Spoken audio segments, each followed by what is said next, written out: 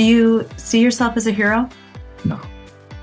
I had the opportunity to be in that place to be able to help people, and I think that's the way I see myself. Is I was given an opportunity to be part of something bigger than myself, and I think that's the way a lot of first responders, military see themselves. Is they don't, hero is it's used for Avengers. It's more Marvel comics. It's not.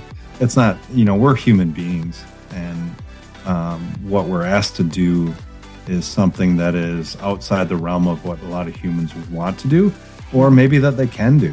And so from my perspective, I was given this opportunity, and this is how I have to live my life and how I have to leave that legacy of being able to be an advocate for either impacting lives or saving them. Hello, friends. Welcome to the Live Boldly podcast with Sarah Schulten-Kranz. This is an inspiring podcast for those seeking proven ways of healing, growing, and transcending their lives. I'm a legendary leader in healing, acclaimed author, keynote and TEDx speaker, a mom, an adventurer, and a believer in all things possible. My mission is to guide others to live their life boldly, regardless of circumstances. I believe we all have the power to overcome and lead joy-filled, happy lives. Recorded from the trail or in my office, every other week I share inspiring stories from everyday people because we all deserve to be heard. You will also hear from hand-picked professionals ready to guide you beside me. Are you ready? Let's do this. Hey friends, welcome to another episode of Live Boldly with Sarah Schulten-Kranz. All you Midwest peeps, you're going to love this episode. Well, everybody will, but and I got a lot of Midwest peeps because I'm from the Midwest. Rob Verhelst is on, Fireman Rob, aka Fireman Rob. This is a really great episode. So Fireman Rob is known as a dynamic storyteller with an inspirational voice on the courage to lead your life. He helps people become greater assets to themselves and others with the ability to lead with courage, passion, and mental strength.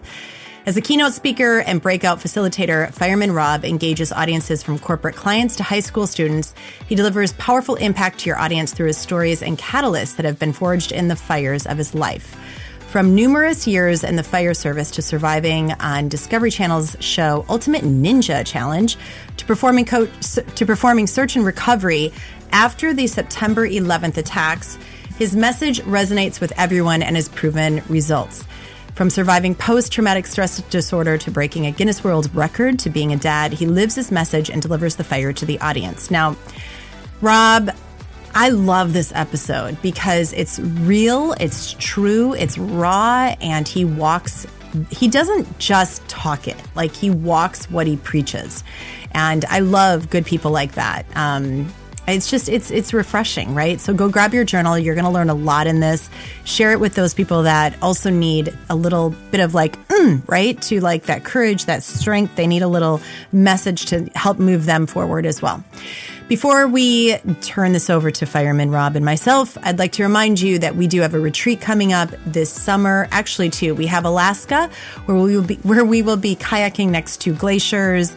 So if that interests you, please reach out and let's get you in. And then we have another one with Florence Williams and I. Florence Williams and I did this last year, and it was just amazing. It's a group of women, about 12 women. We are going to be staying in this insane retreat center together, high up in the San Juan Mountains outside of Telluride.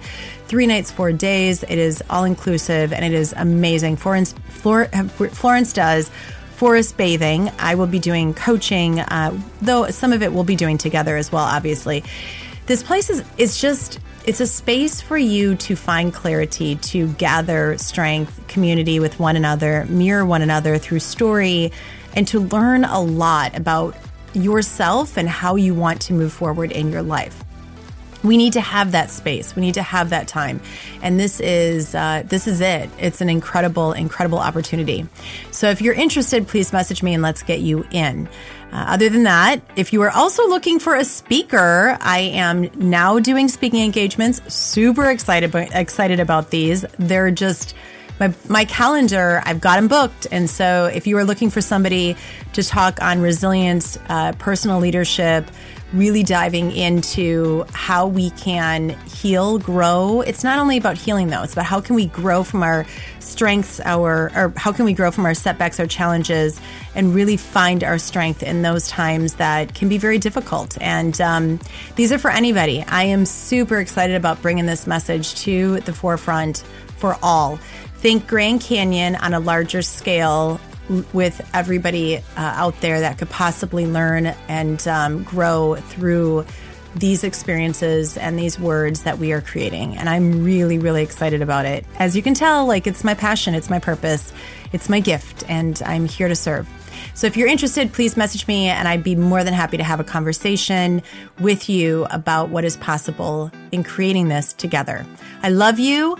Thank you for being here. Again, share this with your people. Please subscribe, rate, review. Let's get it out there.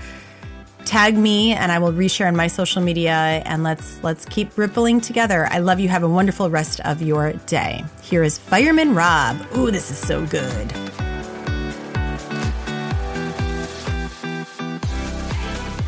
Hello there, Fireman Rob. Hello. Hello. Jam session. I love it. I was on your podcast not too long ago, so if anybody has not listened to it, go listen to that, because that was a fun. That'd be a good idea. It'd be a great idea. We both highly suggest it. Yep. Funny thing is, though, is that how we met. You found me on LinkedIn, and then I sent you a message. I think I texted you. I don't remember. Whatever it was.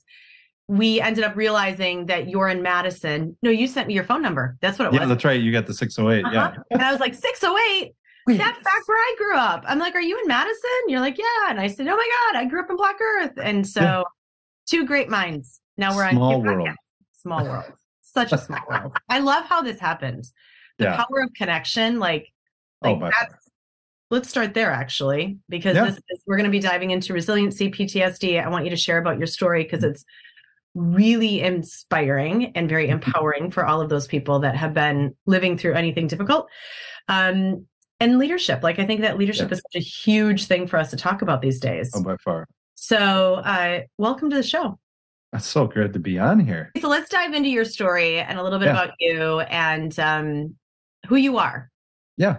So I've been a fireman for the city of Madison since 2000. I actually did search and recovery at September 11th. I was there with a rescue team that I was a part of. At age 23, that was something that was really changed my life, changed the trajectory of my life. I've been, I played college basketball. I played college water polo.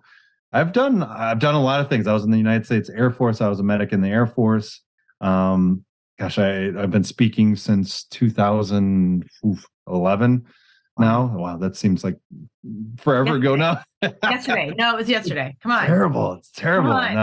And so I have a podcast. I have a family. I have 3 kids, a wife that puts up with everything that I am and I want to be, which is amazing. And I do have a Guinness World Record hanging on my wall. Wow, that's amazing. How the heck? Oh, wait, I just got to back up for a second. How the heck do you play college basketball and water polo both? So I actually played basketball first, and then I kind of got sick of it. I wasn't loving it. And so then I transferred to the University of Wisconsin and played water polo there. Wait, what? Wait, University of Wisconsin? Madison. Yeah. So I actually went to Edgewood College and played basketball Division III. And then I was like, I just didn't want to do it anymore. And so I transferred to the University of Wisconsin and played water polo. Wait, Madison has a water polo team? Mm-hmm. Okay, I'm totally thrown off here. I went to Madison. I did not know that Madison had a water polo team. Yeah. What? Yeah. Well, that's going to take out we used to tease my son and say, you should go to Madison and start a water polo team. I had no idea because he's at USC. He could be on the water polo. He could be on there's already a water polo team. Yeah. And I actually started the first Masters water polo team in Madison. So then it's actually still going. I don't do it anymore. I have my body's just a little wrecked, but I started it. We had it was funny. The first practice, there was 5 people there. And so we're doing drills and everything. And I was like, this could be brutal, but I mean, eventually it caught on and it's pretty awesome. I kept getting calls from because it was listed on the water polo page. I get calls from all over the country and say, "Hey, would you allow my son? He's going to be back in Wisconsin. Can he play in the summer with you guys?" And I was like, "Oh, sure, why not?" Oh my That's crazy. gosh. Yeah, it's pretty cool. I'm seriously going to get off this podcast and send him a text and be like, dude, you didn't even have to start a water polo team at Madison. They already had one. Yeah. Wow, I actually got second place with the Long Beach Police and Fire up in Quebec for the World Police and Fire Games. We lost to Canada in the final game, but we got second place. Wow, that's so cool. Yeah, that's so cool. I like to do a little bit of everything. Jeez, there's you're always finding stuff out. That's the thing, is that I'm always finding different things out that I had and how many things that we learn a day that we had no idea about. And I was like, what? That's super cool. Exactly. All right, so dive in. Let's talk about, so you were at 9/11 and tell us a little bit about that experience. That day was tragic, obviously. Right. And not only, I mean, it was tragic across the world. There was, I remember that day I was actually holding my son at the time. He was born June 3rd. And I remember sitting on my bed thinking to myself, what the hell did I do bringing a child into this world when there's all of this going on? Right. And it was devastating. Everybody has a remembrance of it. And it really hit me the first time the kids brought home their history book. And it was in the history book. And I was like, oh my gosh, this is a little trippy. This is weird. But yeah, I mean, at 23, I got out there the second day, 2 days after the towers fell. And I had to drive out there because there's no planes that were going anywhere. And so I drove out there and, got there and just started working on the pile. You get put in different sections of the pile each day. And, pretty much most of the days you spent the whole day on the pile, and you'd sleep when you could, like in your area. And it was not something I ever thought I'd do or thought I'd be able to experience. And so many years, it took me many, many years to really start to process it. Yeah. That was the hard thing. It's like, I have stories that I tell about it. I still keep a lot of it close to my chest because it's just stuff that, it's things that I have to carry with me the rest of my life. That is what it is. And I know a lot of people can probably relate to that, where you have a lot of people that say, oh, you can get through it. You can get past it. You can leave it behind. And it's like, that's crap. That's crap. I'm sorry. It is crap. It's crap. That's crap. Because it is part of your life. And, you can learn to deal with it and live with it. And that's what I've kind of dealt with and brought the positives out of what I remember from my experiences on the pilot after September 11th. And one of the biggest things that I remember is how people came together. There was steel workers, there iron workers, there was electric workers, there was FEMA teams from all over, there was fire department members, there was chaplain, all sorts of people that worked together in unison. And you had the American Red Cross workers, and you had I remember that we got these lunches. You could go off the pile and they'd have these sack lunches that are ready for you. And kids from local schools had written cards, and I actually donated my card. That was one of the hardest days. I gave up a lot of my memorabilia that I had from that day that reminded me of it and kind of helped to center me sometimes. But I gave that up to the museum, and it was a hard day. But it was one of those things where it's like, I can't just hold on to this stuff. It has to be something that's a learning point. And one of those things was one of those cards. And but it was powerful to have those experiences. And you talk about resilience, and like, I didn't know what the hell that was. Right. A lot of times we have resilience and we don't know what it is, and until you can truly identify it, sometimes it's just stubbornness. I may or may not have been called stubborn a few times in my life. There it goes. It is what it is. Yeah. So there's a couple of things here. So you received this card from a child. It was in the sack lunch. You'd open up the sack lunch, and there's a card in there saying thank you, and it was hand drawn and everything like that, and pretty cool. opportunity. Well, and I think that I'm all about like I'm all about the moments, as we all Right. know, right? The little things, Yeah. the gifts of kindness that we can give to one another. There you go. And to think that there was a child that drew that, took the time and the energy, and then sent it to you, landed in your hands, and now it's landed in the museum for other people to see. Right.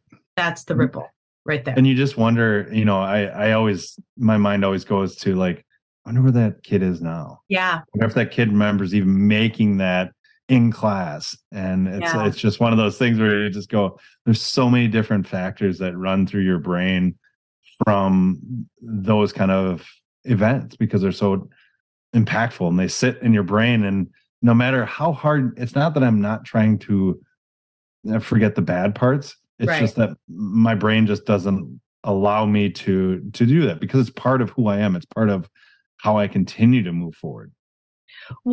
Can you give, there's two things I want to ask. First of all, can you give a story or two from that day or from that time that you were working there, something that impacted you and how it impacted you? And then I really want to dive into this resilience piece and what are some of the things that what are some of the tools that have helped you become so resilient? Like for me, it's forgiveness has become an incredibly important tool in my resilience journey. That said, that's a hard one to forgive. Right. Oh, by far. I'm going to show you here. I just found it. This is what the outside of the card looked like. The American flag, the two tops. And then on the inside, it was, so Mary Anderson was the. Wow. And what a beautiful message can you read the message? Do you mind reading the message? Yeah. It says, thank you for everything that you are doing to help out. And don't do that. Welcome. It's hard to read it. Yeah. So I'm praying for you all every day, and I wish I could be there helping you. God bless you, from Mary Anderson. So it's and it's titled Dear Heroes. Wow. So it's one of those things where, I haven't read it in a long time. So well, thank you for doing that. Yeah. It's still tough. I mean, you think about it was 2001. Yeah. Now it's 2023 and it's just still, it still hits you. It still hits you. Do you see yourself as a hero? No. I had the opportunity to be in that place to be able to help people. And I think that's the way I see myself is I was given that opportunity to be part of something bigger than myself. And I think that's the way a lot of first responders, military see themselves is they don't, hero is it's used for Avengers. It's more Marvel comics. It's not, we're human beings. And what we're asked to do is something that is outside the realm of what a lot of humans would want to do, or maybe that they can do. And so from my perspective, I was given this opportunity, and this is how I have to live my life and how I have to leave that legacy of being able to be an advocate for either impacting lives or saving them. Well, I think so I just read something about legacy and how so many of us talk about we want to leave our legacy. I would say that you are living in your legacy, right? Yeah, like that's a great point. Yes. You're living in your legacy. I mean, otherwise it's like you can leave a legacy at the very last point of your life, but what have you done in that entire journey up until that point? Right. That's so true. And my dad passed of cancer in 2019. He was my hero. He was my basketball coach in high school. I mean, while I went for all the races, he was always there. He was always walking with me. And it was one of those things where he said, control the control. He had so many great quotes. And it was one of those things, he said, control the controllables. And, it's so true in the fact that, especially I use that with my PTSD, anxiety and depression, all that stuff, is that, you have to look at a situation and go, is this something that is beyond what I can actually handle? Or is this something that I can actually control and put into a tangible, productive daily habit or something that I can actually maintain? And a lot of people that have mental health issues, a lot of things are out of our control. Right. But the thing, I always say, that anything that anything that happens to you, it's inevitable that you're going to have bad things that happen to you, right? Right. But it's how you manage them that is the part that you can control. And I think that's the biggest thing from that quote of control the controllables. What can I manage? Right. I can't control when thoughts come into my head. I still get, anytime concrete dust is a trigger for me still to this day. Really. I want to dive into that. So with some of the stories and how you've used them. I do also want to point out that everybody's journey and how they control the controllables is different. Completely. Right. And so, people look at me and they say, well, how do you do, like, how do you, right. I'm use the blueprint. Don't use all the blueprint, because you shouldn't use all the blueprint, because the blueprint is not, this is my blueprint. You got to create your own. Yeah. Exactly. Right. Exactly. Like you wouldn't want a house that's built exactly like mine. Even if you come in and you're like, wow, this is really beautiful, I want this. You wouldn't want exactly what I have. And so create what is working and workable for yourself. Right. It's that great analogy of, you're from Wisconsin, so so when you go down to Florida, and you say, oh, is there a basement on this house? Everybody looks at you like, what are you, stupid? Do you not understand? There's no basements. It's the same thing, up in Wisconsin, we have basements. Mm-hmm. That's a normal thing. Mm-hmm. And so it's the same thing when you think about your mental framework, when you think about your mentally strong ideas, is that none of those are crafted the same way, because the environments that we're in are different. The way that we grew up was different. The ability for us to pursue knowledge, to pursue experiential knowledge is different. And so that's, it's no different than having a basement or not basement. You have to know where you're at to be able to be who you want to be. The foundation is always different wherever you go, in every situation. Completely. I was having this conversation with somebody this morning. We were talking about traumas, big T traumas, little T traumas, and us as humans also being able to recognize other people's traumas, and if they have the big T or little T traumas. And here's the thing that I do want to recognize. I'm going to commend you. You are an incredible man. Okay. And so please receive this. There's days. Listen, we all have days. Okay. The difference is that here's the difference. The people humans that want to work on themselves, that's the difference. Humans that want to be able to say, yes, I've gone through this. I've walked through this. I've felt this. I've experienced this. What am I going to do with it? Versus I'm going to stay in the victim mode and blame everybody else in this world and not take responsibility and accountability for my actions during, like pre, during, and post. How can I use this to better myself and thus better the world? Living through traumas is like, okay, we're all going to have them. You can't escape that. Like sometimes we're put in situations like you were at such a young age that really has become the foundation, your own foundation for what you're doing today, which is creating high impact in this world. Right. And I think, you make a great point, is like, we call it for the programs that I'm doing, you call it trauma competition. Yeah. And too often. Trauma competition. It's terrible.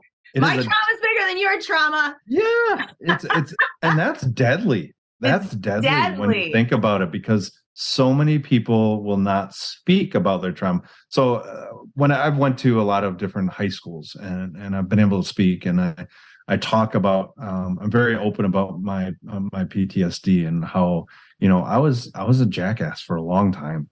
I was. I didn't have the opportunity. And it wasn't that I was always out in public like that, but I didn't think about other people. I had no empathy. I had no empathy for anything, because I was like, if I'm struggling, and now you have a broken toenail. Oh my gosh! Let's call the surgeon and get him in here. It was one of those things where, and I didn't identify it, and I didn't own it. I didn't do anything to make it better. It was just, I was pretty much sitting there going, I have the worst trauma, and I don't care what everybody else is saying. I don't care what you think. And so trauma competition can be so deadly in that either you're thinking like I was, whereas like I'm struggling, I can't help you. I'm sorry, I can't help you. Right. Or you think about it from the perspective of somebody maybe they went through a trauma that doesn't even equate to 9/11 or that kind of level. They go, well, I'm not going to tell anybody this. This is. They're going to think I'm a whiner. They're going to think this is not enough. And so you have those two converse sides of that trauma competition, and it'll lead to that major depression. It'll lead to that thing of I can't go anymore, and it's sad. It's very sad. Yeah. That's a fascinating two-part space, right? Like mine's bigger than yours, or mine's not big enough to even talk about. Yeah. And that's the hard thing. I love how you said that everybody's journey is different, because that is so true. And I think anybody who sits out there and says that I have the best way of figuring this out is a load of crap. They're a load of crap. They're a load of crap. They're trying to tell you that the only way to do things is this way. Why do you think there's so many? And you're a hiker, right? Mm-hmm. Oh yeah. How many different paths do they have? Are there a lot of ones that are like paved on the roads that you go down? And any of them? No. I don't think so. Yeah.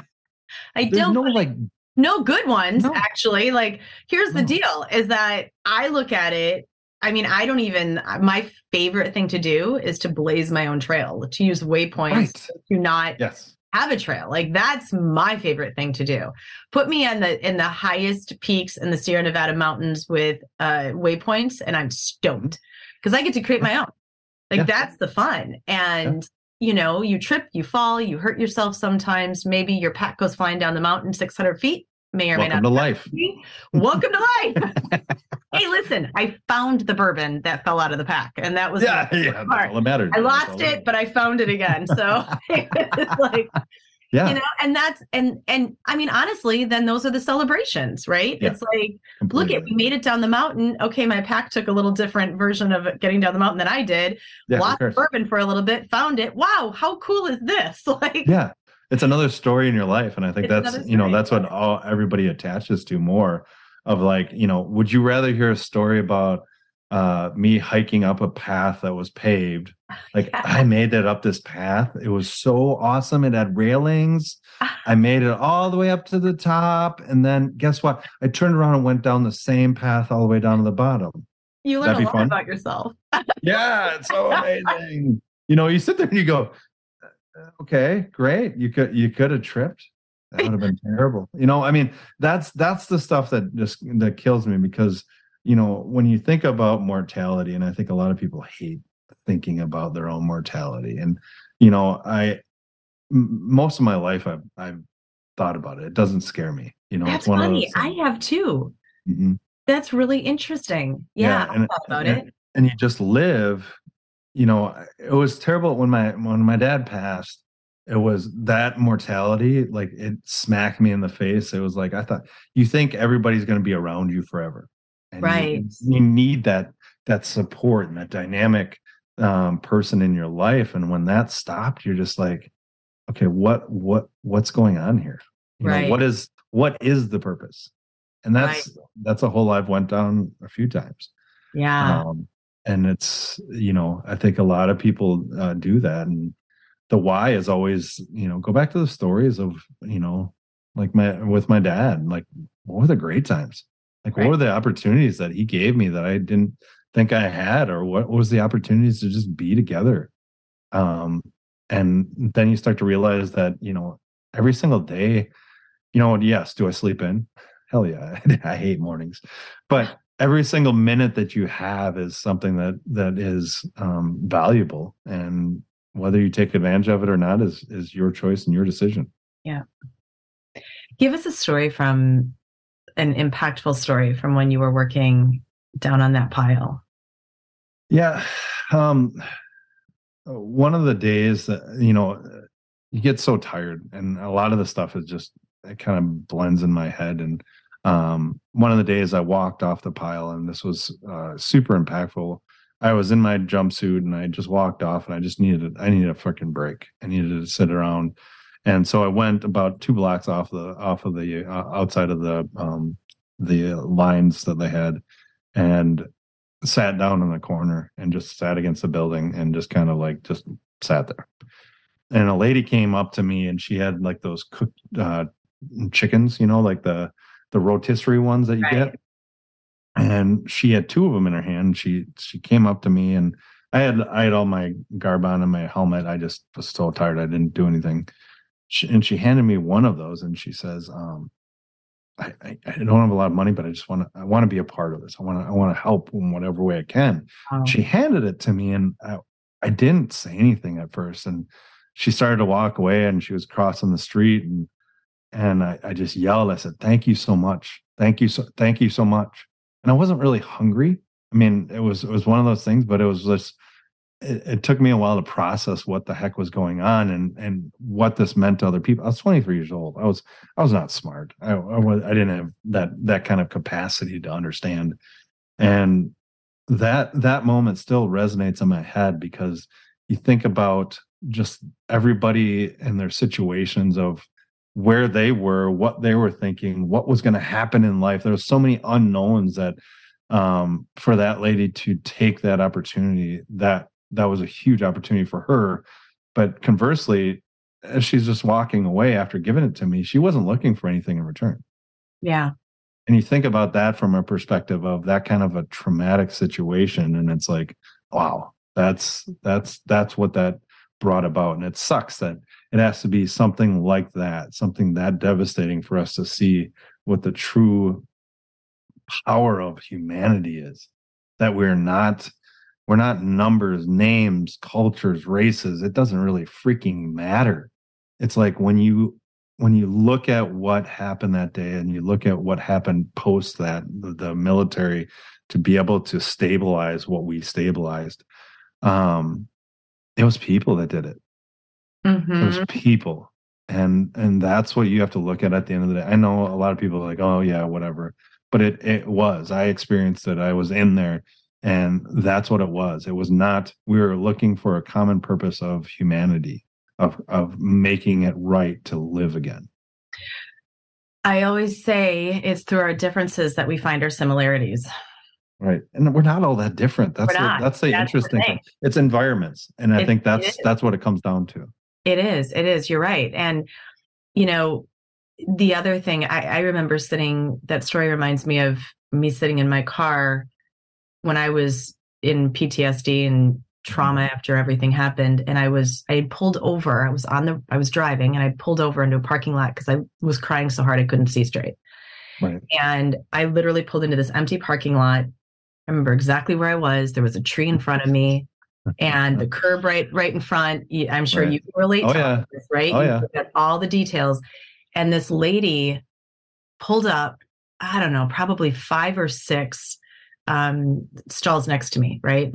And she walked over and she knocked on my window and I rolled down my window and she did not speak very good English, but she looked at me and said, "I am going to pray for you."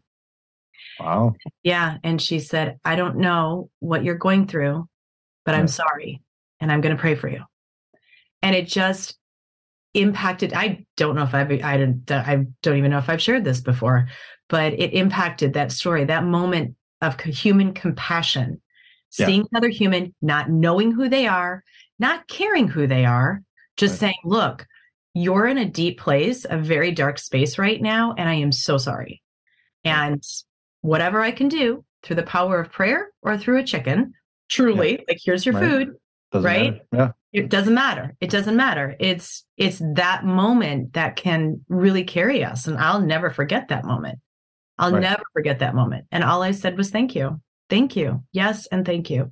She didn't ask. Mm-hmm. She didn't expect anything. No, she didn't want a thank you card. She didn't want anything else. No. It was just a moment. It was just a moment. And I think everybody has that in them. I want to be optimistic and say, I think everybody has that in them. I do too. I believe that.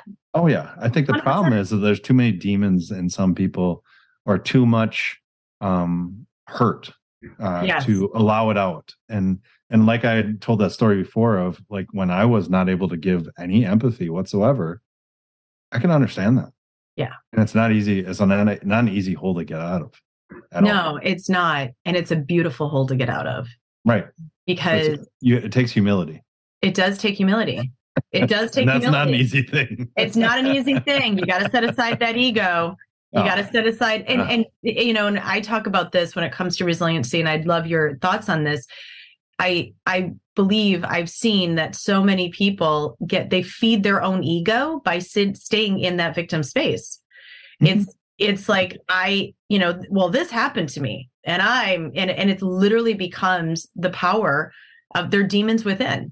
It's those demons within that drive them. And that space, staying in that victim space, is literally what drives them.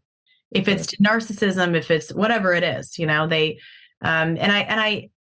that's the beauty, though, of really setting everything aside and saying, okay, I'm going to take care of this, which is how we started this. And I think at the same point, like, it's a great point that you made. And it's one of those things where I think people fear of, okay, if I heal myself, right? And I don't like using the word heal. If I get better, or if I become successful after doing this, what the hell's going to happen? Right. There's that fear. It's like, I know where I'm at. If I'm angry, if I'm feeling this, I know what my day is going to bring to me, right? And I'm okay with that because that is who I am. But is it who you are? Are you willing to do that? I mean, that's like, that's the patterns even of toxic relationships, right? Like there are people who know how to do toxic. And so for them to do healthy feels unsafe. It's like, I don't know what that is. What's the outcome? Right. What's the outcome of that? Like, hello.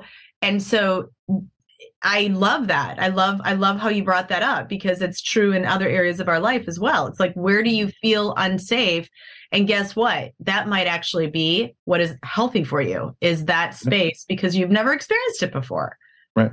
I mean, it's a good example of that for me is like my speaking.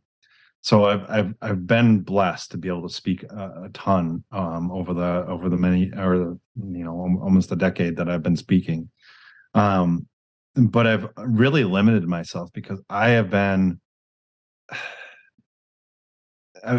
nervous up to success. It's one of those things. It's like my stories, everything that I talk about is very personal because it's my life. It's my screw ups, my moderate successes that I have to dust on the wall, and things like that. And so you sit there and you try to send out emails on sales, right? Yeah. On trying to sell yourself to other people. Say, I'd love to come in and impact lives. And I love when I do it. I get nervous going up to it because I'm being vulnerable to a whole new group of people about my stories. But when I get up there, it's something that I love to do. And then I go, why the hell am I holding myself back? And it's that time and effort. And it's no different from anything that we talk about in life. It's time and effort. What do you value your time as? And what do you want to do with your time to be a better person? Right. The best person for not only yourself, and that's not being selfish. That's just being normal human being. Because if I can't show up for myself, if I can't be in my best self, how the hell am I going to show up for anybody else? Right. And it's effort. Like the effort, this is from the beginning of time, like when you're a kid and you're just learning how to walk, it's like, well, you got to put in the effort to get up there, kid. If you want to learn to potty train, well, you got to put in the effort to do it. Right. Same thing goes for as you're older. It's, I look at it from a perspective of now for myself as I get older and just having a knee replacement and trying to get back into the fire service and all this stuff. And I go, I'm a damn good speaker. I love what I speak about. And I've lived a good life that can help others. Stop being such a, and get out there and do what you're supposed to do. And so I've changed my perspective now. And it's like one of those things. It's like, I'm not scared of somebody saying no to me. I was almost more scared of somebody saying yes. Yeah. Wow. There's, and this is the resilience piece. Right. Completely. It's deepening your resilience and understanding even more through that process, what you're capable of, which can be really freaking scary, by the way. I never planned on getting on stage either. I didn't look for a TED Talk. I was like, somebody came up to me and like literally called me on the phone. Hey, what do you want to do a TED Talk on? The TED Talk was written and like literally in the process of being written when I was like, wait, I actually asked her, am I really doing this TED Talk or what, like, what are we doing? Yeah. And, cause I mean, I don't know. Yeah. It's not naivety. It's literally this following the breadcrumbs. Yeah. And here's the thing. Don't starve yourself, right. Because when you starve yourself, you're literally going to be starving everybody else along the way. And so when you're handed these gifts, which this is an absolute gift for the world, having you there doing this, it's, I actually think how I look at it is it's more selfish for you not to step into what you are capable. Right? That's a huge statement, and it's such a true statement, because a lot of people don't think that their story, their worth, their abilities, whatever it is worth to having other people talk about, and that kind of goes right back to that same old statement of trauma competition. I mean, it's crazy how everything kind of correlates to each other. Yeah. Of when you think about it, like there's a lot of people that don't think their self-worth is high enough to be able to be talked about, to be able to be conversed about, or that would help anybody, but in all reality, if every single person, and I always love this, think about this from a standpoint, if every single person sat down and thought about 2 things in their lives that have helped them through challenges or helped them to be successful, every single person on this earth, and put that out there, what do you think the power of that information would be to be a catalyst for creating new products, creating new ideas, creating new whatever it is? I mean, that would be amazing. We're so fixated on, oh well, this person is the voice of leadership. This is the voice of resilience. This is the voice of this. And it's like, no, not really. Jane Smith, who lives down the street, she knows about resilience. Yeah. But she's never talked about it. Right. My first client was a professor of a New York university, and she was a psychologist, and she's professor of psychology. That was my first client, by the way. Nice. Yeah, nice. Way to go right after it. Way to go, like dive straight in. And I remember driving to her home that day, because I did in-home. I would go to their house and coach. And wow, was I like, what the hell am I being handed here? And can I do this? And all I kept thinking was, and I don't know why this is the vision, and maybe you have a vision too that comes to you. It's cliff jumping is really fun to me, and it's the scariest frickin' thing in the world. Yeah. I can climb mountains, I can go up, I can waypoint, I can do all that shit. I can go paddle with whales and dolphins. I can have a shark follow me. Cliff jumping, you know why? Because if you fall wrong, your ass is, you're in pain, right? Yeah. You break your neck, you hit the wall. Yeah. Oh, that can suck. And I remember driving up there to her house, and I was thinking to myself, look, you've cliff jumped before. You've landed just fine. You got this. You know what you're doing.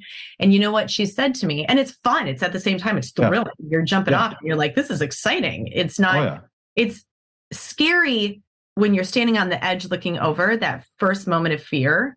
And I'm sure you probably have this too when you're standing on stage. And then all of a sudden you take that step and you're working through that. And then you're in free fall and you're like, I got this. I know how to land. I know what to do. I've done it before. When I got up there and I was working with her on one of her first sessions, she said to me, you know what, Sarah, I may be a professor of psychology. You've lived it. I've only read it. And that's why I'm hiring you. True. High experiential knowledge. And she said, I don't really care if you've studied you've studied in life, and there is nothing like studying in life. Here's the difference though. You can have the book. Now, this is the story, and this is where I encourage people to really listen to this. You can have that story, which has been handed to you, sometimes of which has been written for you, which you didn't like. You've been handed experiences, setbacks, traumas. You've been asked to go work in places that you never thought you would have to work at 23. The difference is that you still hold that freaking pen. And so you can go and write that next chapter from all of what you have lived through. Don't close the book and say, okay, well, complete. Like, no, because it's not. It's not. Otherwise, you're literally rereading the same damn thing that was written in your life, some of which we never asked for. Right. So there's your and I love that. And I always spiel. And I always love that because when you think about, a lot of people write, there's two phrases of this is like a lot of people write their life book in pencil because there's an eraser on the end and they want to try to erase previous chapters or things that they don't like out of it. And it's like, no, write it in pen because you know what? You can't go back and change what you just did. Yeah. What you can do is change what the outcome or the management of the future or how it is perceived. And I think that is one of the biggest things when you read past chapters. And I always tell, it's funny because they say always don't live in the past. Don't live in the past. But it's like, you know what? You have to. Your brain just does it. Your brain does it. And yes, thank you. Reading a book, I can understand why it does it. It's amazing. But the biggest thing is like, especially for September 11th, I reframed the thoughts around it. Do I still get the bad thought? Of course I do. But then I reframed the thoughts around of, seeing those people that helped out that had never been a part of any kind of trauma like that or accident or anything like, anything of that nature. They hadn't been a part of that scope. You see individuals who, like when I go to high schools and I talk, I've had individuals come up to me afterwards and want to just talk one-on-one, and they tell me about what the struggles that they're going through and that they've never talked to their counselors about. And you think from the perspective of when you are being a leader, and this is kind of maybe, I guess, a good transition. When you are being a leader in your own life, yes, you can start to create other leaders. The leaders that create followers. That's why I always laugh at social media. It's like I could give it two shits less. How many people follow me? How many people say, "Oh, I like that"? Oh, clapping. I really don't care. If you wanna take something from it, great. If you don't, great. If you want to follow me and then unfollow, I don't really care. I don't care. I'm putting this stuff out there because it's something that I'm trying to help. I'm trying to be there. I'm trying to share my experiential knowledge.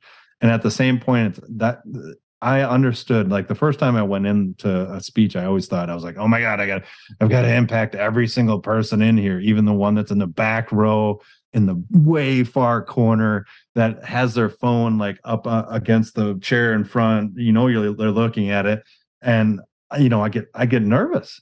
There'd be people that were engaged with it. And then I'd only focus on the people that were not engaged. I'm like, why aren't they getting this? Do I need to change the story? What is it? What's going on here?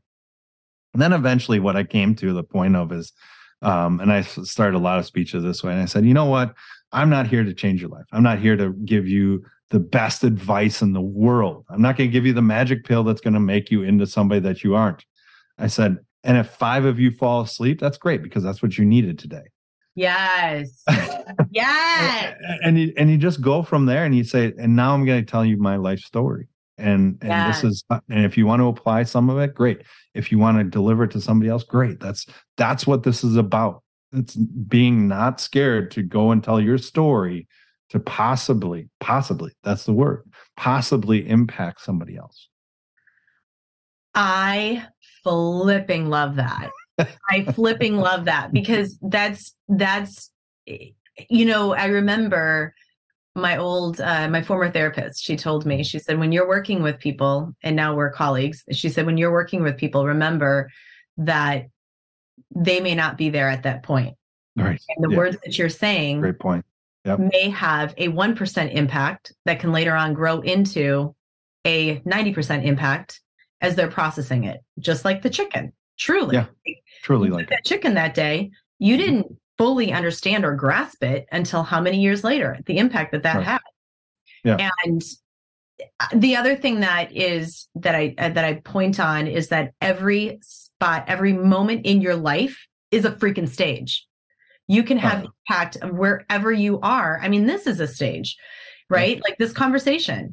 And you don't have to be on the stage in order to make impact with your words. And that's look, 16-year-olds that are on social media, that's a stage for them. Yeah. And they can do a lot of good if they choose to. Is it some valuable thing? Well, I know. We could go into that too. Definitely go into that too. That's very debatable. Yeah. I go into that. It can be, though, that It can stage be. for Can be. good. They can create impact in that. Mhm. It's their choice. Right. And I And I think, agree with you. Not everybody is ready for it. Not everybody's no, ready, first of all, to be, in the space of sharing and all of that beautiful space that we can step into. right. Hopefully they get there, but more so than anything, not everybody is ready to receive. It's their Right. time. It's always on their time, not ours. Right. And I think, and the other part of that is that with the sharing is a lot of people.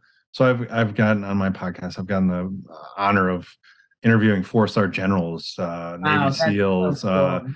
Olympic athletes, all sorts of things. And when you hear their stories, it's funny because the greatest storytellers can tell a story like, I won 7 gold medals, but then the next day I threw up my chicken, whatever it was. Yeah. Like they can bring it back to a reality, because a lot of times when people talk about themselves who are high achievers, who are type A's, who are people that live in a realm that most people would only see on television, that it's that relatability.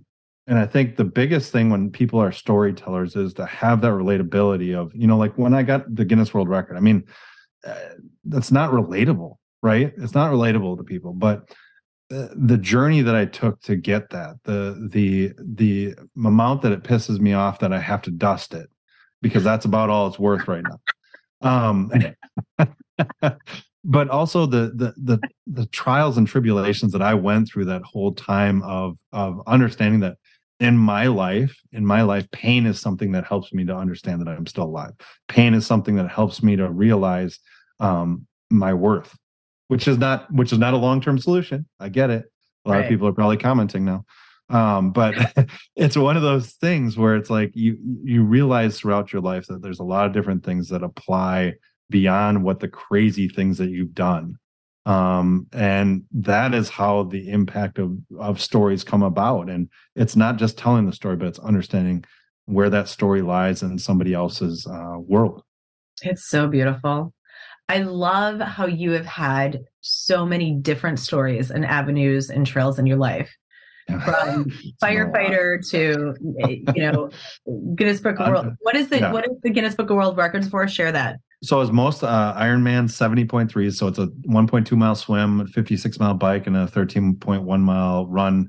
But I always did every single one of the run portions in my full firefighter gear, which is the helmet, air pack, bunker jacket, and then bunkers, the pants. And I ran. I always said that I was about a third non-dumb. I wore my tennis shoes, which was good. That was a huge component. But I did 23 of them in 1 year. Whoa! Yeah, I did not know that. While I was working, I was still speaking. I have all my kids' events and everything like that. So it was, sometimes I would actually fly, and I would actually get to the race the day of, throw my stuff in the transition, race that day, go back and go to work. Whoa. So yeah, there's a lot of times. I mean, I slept in Quick Trip parking lots because I got to the race early and I was like, okay, I just got to sleep. And then I wake up and then I get going. Serious dedication. Yeah. And I had races that canceled. I had races that I couldn't finish because of lightning. There was all sorts of things. So I had to add races on the end of the year. And, my initial was 28 races that I wanted to do. And yeah. And actually my record got beat like 2 years after by a Marine. He did it in normal gear, so it wasn't all that cool, but he beat me by 1. And it was kind of funny. And everybody's like, don't you feel bad? And he did it for an awesome cause too. And, helping other military with different things that they needed. And it was like, no, the record really doesn't mean anything. The record was there for the impact, a higher level of impact, where people are looking, oh my God, I want to hear about that. I want to hear. And then I could tell them what the actual meaning of why the hell I was doing it. That's the thing, is like a lot of times we have to catch the attention of people. Right. And it's just like 9/11. It's just like the kids, the 16-year-olds that you're talking about on social media. And, you look at like, what is that? NIL, the name, image, likeness now in the college sports. We're starting to understand that it's not really your message, it's your looks. And it's like, you sit here and you go, yeah, we're still messed up as a community, as a society, because we don't grasp the concept that it's not he or she who speaks loudest, or she who looks the best. It should be he or she or whoever it is that went out there and did something that you didn't think possible. Hey, let's listen to them for a second. Yeah. I mean, we're still so backwards. It's unreal. Well, we are. And here's the thing though, is that we're flipping the script, just having this conversation. Yeah. And the cool thing is I always hope that it encourages other people to get out and do the same thing and go beat my record. I don't give a shit. Oh yeah. I don't care. I don't care. Go beat it. If it's I'm going to grow my nails to get the next one. No, I'm just kidding. If it's going to inspire and empower you to go do it, awesome. Go do it. Exactly. I'm so okay with that. If I've blazed the trail for you to take one more step further than mine, amazing. That's fantastic. Yeah. Somebody goes, I want to beat that fireman's record. It's like, hell yeah. You got off your butt and actually did something fun. Yeah. Thank you. It's so great. It's so great. Yeah. It's been an absolute pleasure. We're going to have to keep doing this. We'll have to I don't know. One of the things that I want to dive into is doing LinkedIn Lives. And I love that space. I freaking love that space. So we're going to have to do something like that together. If you would want to, I would love it. Love it. And is there anything else that you would like to share with us, with the listeners regarding resilience, leadership? I mean, you've tapped into so many things, into PTSD, anything else. I think there's two things. One, I have a foundation that we deliver bears to children's hospitals. And, for the longest time, I helped out different charities. And one of the things that I always focused on was it's called SMILE. It's putting a smile on a child's face, but we have an acronym for that. And it's simple moments impact lives every day. Oh, that's good. And so when we think about it from that perspective of having that smile, having those simple moments, I think it's a little more attainable for individuals to go into life and say, hey, I can make an impact. I don't need to be a keynote speaker. I don't need to be in the forefront in anything, but you can make those simple moments. And the last thing that I always end with on my speeches is I always tell people life doesn't get easier. You will only get stronger when you follow with passion and purpose. And that's so true. And it's so true. And I think that's, you have to find that purpose. It was such a soft topic for so long. And I think a lot of people starting to realize that it's actually the largest topic that we can have, because it's the one that drives our brain. It drives our body. It drives who we can be and who we want to be. Yeah. It's funny. I posted something on LinkedIn a couple of days ago, and I had somebody say to me, I want to have a career that comes from my passions. And I read that comment. It was something to that effect. I want that. And that goes into, we put ourselves out there and we give permission, hopefully through our story, they find permission. They find their own permission through our story to do the same. Right. So look, if there's something that is driving you, that is your passion, your purpose, go create from it. It goes back to that comment of it's actually more selfish to not than it is to do it. And so, find it, make that your true north and go have fun doing it. Drop your bag, drop your bourbon and find it along the path. That really did happen, by the way. I love that. That's a perfect. It really did happen. Coming over the hardest. It was the most difficult pass on the Sierra High route, which happens to be the most challenging route in the United States. And we were climbing down, and we couldn't. You'll appreciate this as a firefighter as well. Yeah. We were coming down that pass, and we were creating our own trail.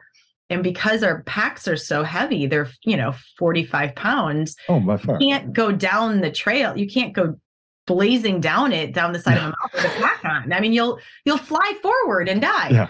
Yeah. So, I'm sure other people have done it, not us. And so not with my size, not going to happen. I know a little bit about gravity. Yeah. And so we were literally passing the packs down between the three girls. We were passing the packs down, and I set my pack on a rock thinking it was stable. Well, guess what? It wasn't. And I watched it. I'm sitting there watching it. And I'm having this realization of, there goes my pack. Well, shit. Like at that same time, it was like slow-mo. It was like slow-mo, right? Non-reality. It was not even reality. And at the same time, I'm laughing. Yeah. And at the same time, I'm thinking everything that I need for the next 7 days is in that pack. Yeah. And I'm watching it and it literally launches. Okay. Like Rob launched. It went boom. And then I watched it boom. And then I watched it. I'm like, oh shit. And it was that third launch where things start flying out. One red heel, my bourbon, literally my red heel, my bourbon. And I'm like, no, like you can't do this. Yeah. And at the same time, I'm thinking to myself, this is how my brain works. I'm like, well, don't have to worry about carrying my pack down. That was easy. That was easy.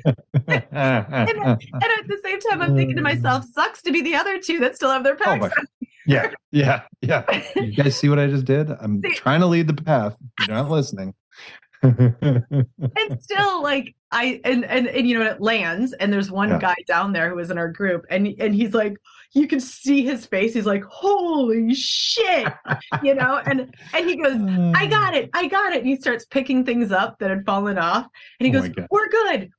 And I'm screaming down. I'm like, is it okay? And he's like, we're good. And at the same time, I'm thinking, oh my God, I wish I would have had that on video. I wish I would have had a recording of that. You know, so I scooped my ass down the side of that mountain, and, you know, it was like, I finally was like, I got to get off this thing. So I scooped my ass down, put holes in the bottom of my pants, by the way. And then I'm like, okay, what are we missing? When he goes, the bourbon. I'm like, I'm going to go find it. And like, this is important. From Wisconsin. I'm like, I can't leave the bourbon. And no bourbon left behind. There's talus rock everywhere where you look down, which I can only imagine how this was in the piles, right? You look down and there's you straight down, like you're huge crevices. Huge. Mm-hmm. And lo and behold, after a few moments of me searching, there was my bourbon sitting straight up behind a rock. Literally. Wow. And I was like, it's funny because I had, you know, my mom had just passed, and I was literally having this moment, but right before my pack went down, where I was like, man, I made a comment to the girls, and I said, I can't wait to get to camp tonight and start pounding some of this bourbon. And I said, I'm sure Mom wouldn't appreciate me saying that right now. And so then I got to the bottom of that mountain. I was like, Mom, please, I know it's not much bourbon. Can you help me find it? And then it was sitting straight up behind a rock. There was. And I pulled it up, and I was like, look at what I found. Everybody turned, and they're, you know, and I'm far away from everybody at that point. And they're like, of course you would find that. And I said, you know what? That's what it is. That's the magic. Those are the moments. Mom found it for me and taught me to listen. Yeah, exactly. Well, that's my story, and I'm sticking to it. And I appreciate you for being here, and we're going to keep this going. And it's so great to meet you. I'm so thrilled that we are connected. Appreciate it. Thank you. Thanks for doing what you're doing. Thank you. And thank you for what you're doing. Hey, where can people find you, by the way? What's your Instagram? You can just go to firemanrob.com. I actually only have LinkedIn. Just for the sheer fact that because you don't give a shit. Yeah. I'm like, if you want to find stuff, go to LinkedIn. That's where I have all my stuff. And I love it. firemanrob.com. I've got an academy. I've got a book. I've got podcasts, all sorts of stuff that people can just take in and use in their own lives. I love it. Well, thank you for being here. Definitely. Thanks for having me.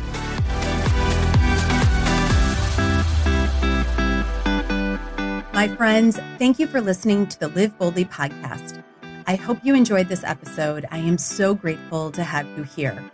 I'd love to invite you over to sarahschultingcrans.com to receive 5 free meditations recorded by me, or download your free guide on how nature is your perfect healing therapy. My site has many free resources to guide you on your life journey, many that I used myself while on my road from victim to survivor.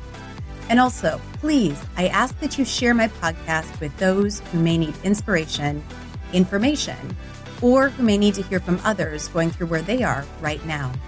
To grow this podcast, please leave an iTunes review and subscribe. Go find it on other platforms such as Google Play, Spotify, and Stitcher. Please also go to my Instagram or Facebook page, leave a message in my comments, and tell me what you think of this episode. Please share in your stories and tag me. I'd love to reshare and celebrate your healing journey. I love hearing from each one of you. Let's keep the ripple going. It begins with each one of us. I love you, and as I always say, I believe in you, us, always.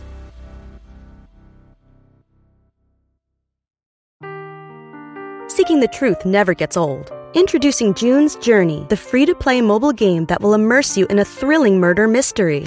Join June Parker as she uncovers hidden objects and clues to solve her sister's death in a beautifully illustrated world set in the Roaring '20s. With new chapters added every week, the excitement never ends. Download June's Journey now on your Android or iOS device, or play on PC through Facebook Games.